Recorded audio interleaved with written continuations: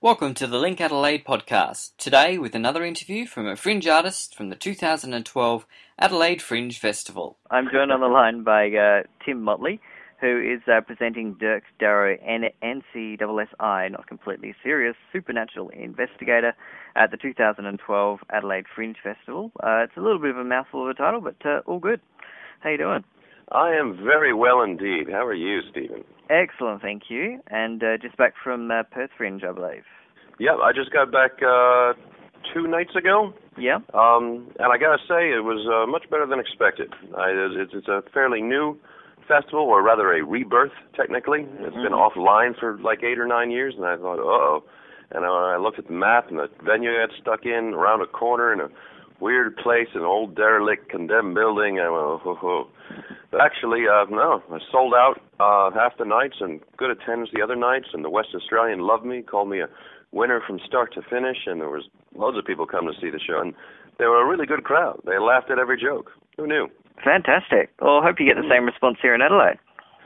I hope so. I brought Dirk has been to Adelaide before last year, and it did go pretty well, but it was still in its first, it was still on its weaning on its toddler legs, you know. Okay. It's the second festival for that show, and now it's been around the world once, and this is now its 8th festival coming back at a different time slot. Fantastic. And how much has Dirk Darrow changed since 2011? It's the same show, but it has changed a fair whack. I've made some. I've smoothed it out a lot of creases, and I've made it a more coherent whole. That's for sure. It's still film noir parody, and it's still the same basic plot. Since it changed from its first festival, I'd say it's about 80% different than when it first did Melbourne Comedy Festival. Yeah. But I would say only about 30% different than 2011, which normally I would not bring a show back like that the very next year like this. But what I have found bringing it around the world is that I get a lot of seniors, older people, who come and really, really like this show because of its film noir content, mood, theme, and setting, and the props and everything is very 1940s. So, and in Adelaide last year, I had a late night time slot. So I didn't get any. No seniors came to see me because they're in bed with a cup of tea.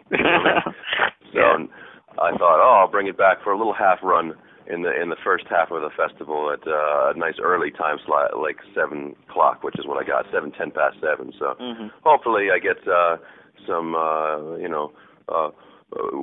people well endowed in years who remember what noir is and liked Bogey and come out and see the show this time. But I think in my mind there's a bit of a resurgence in film noir and burlesque and that whole lot of things from that era. So, you've got quite a broad spectrum that you can appeal to.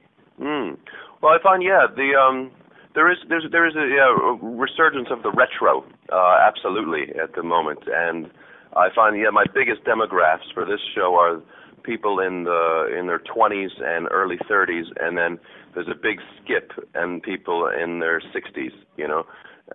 They seem to either for the retro or because they actually remember when it was when retro was current. Yeah.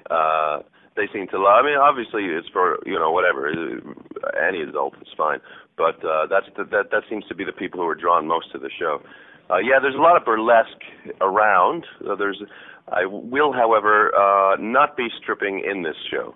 What? No, I'm sorry, man. There might be a dance number. That's as far as I go. Man's got to draw the line somewhere. Absolutely. And how do you draw the film noir into a comedy setting? How does that happen on the show? I've only ever heard of it or seen it done once before ever, which was in the Steve Martin movie, early Steve Martin movie with Dead Men Don't Wear Plaid. And I actually, when I thought of doing this show in the first place, the concept, I went and hired out the movie and looked at it and went, nope, there's absolutely nothing I can use whatsoever because it was all in jokes for people who knew all the movies by heart. You know what I mean? So that's useless. So I was like, okay, so I start from scratch. Just the idea.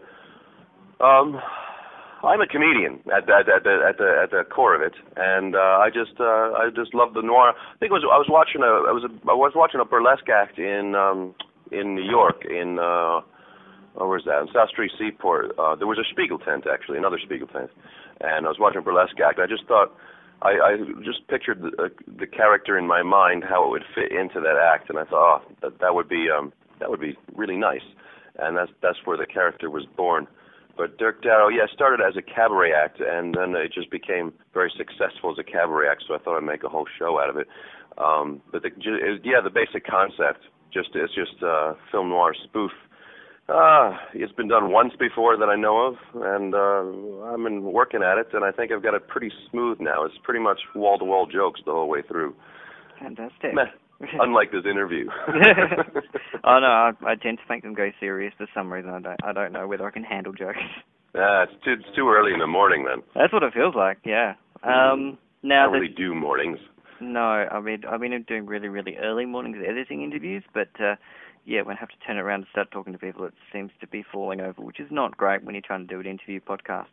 But anyway, Dirk Darrow, NCSSI, is on at Gluttony's Lo-Fi from Thursday the 23rd of February until Sunday the 4th of March. As you mentioned, it's an early time, 7:10, so that everyone can come along, whether you're an oldie or a youngie, and enjoy some film noir comedy.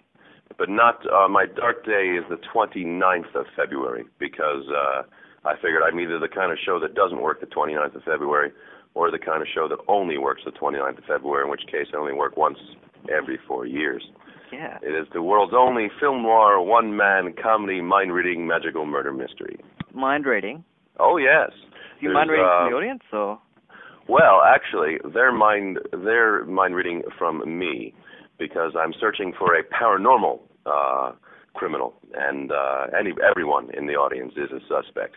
Ooh. That's the premise of the show. It's disguised as detective tricks, but they're as detective tricks of the trade. There is mind reading in there. That's absolutely correct. Fantastic. All right, well, we'll leave it there and keep people guessing as to what it's actually all about, and they can come and check you out. Dirk Darrow, NCSSI, played by Tim Motley, and it's Tim joining us, and thank you. My pleasure. Thank you, Stephen. For more on this show and 922 others, check our website linkadelaide.com.au, or you can find them all at adelaidefringe.com.au. And for the latest news and info from Link Adelaide, be sure to like us on Facebook, facebook.com/LinkAdelaide.